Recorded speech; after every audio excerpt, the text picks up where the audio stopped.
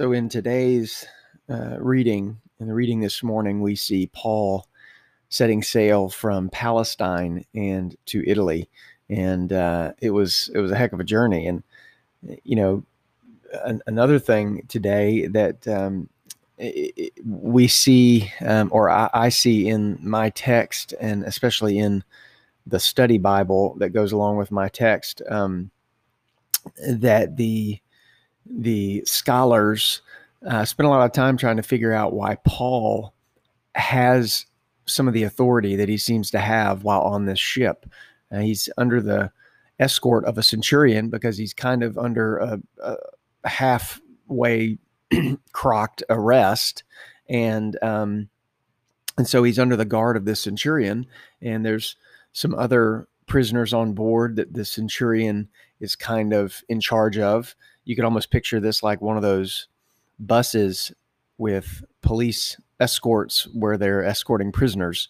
And in reality, though, as we all know, just in living life, when craziness happens, when life gets scary, when life gets out of control, and when people start freaking out, the real leaders rise to the top. And I really think that's really what happens here. I don't think that Paul necessarily had any kind of true authority, but I think what was happening was when this ship it starts running into serious problems, and the ship needed a leader, and the centurion wasn't a leader; he was a policeman, and Paul was the leader.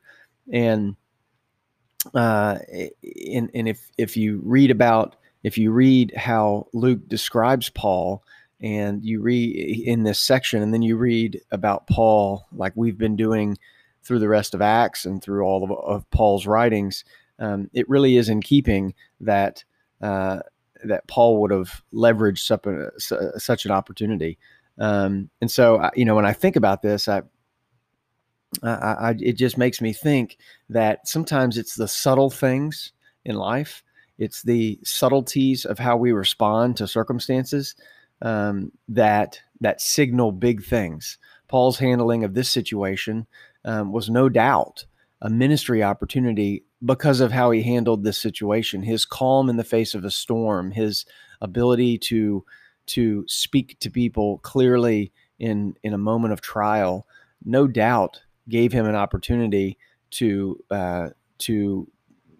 expand and to further his ministry. Luke doesn't tell us that Paul necessarily leveraged the opportunity to deliver a sermon or anything like that, like we see in other places. But and strangely, Luke goes into a lot of detail about today's journey, but that's not one of the details he gives us. But it wouldn't be in keeping with Paul's character not to leverage the opportunity. So I'm just going to assume that Paul probably did. So today reminds me, in kind of summary, today reminds me how oftentimes our actions speak louder than our words. It's who we're being that signals and that puts on display what we're saying, and who we are being can give us a massive influence on the people that will listen to us.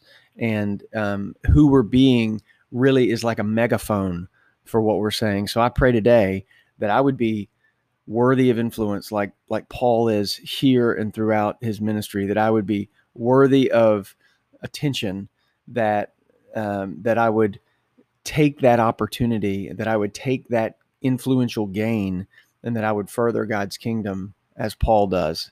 So in short, I'm praying that I would be a little more like Paul in the midst of the storm, and that I would leverage the opportunity from that calmness, that influence that I could gain in the face of calmness in a storm, to further God's kingdom. I think that's a great lesson for today.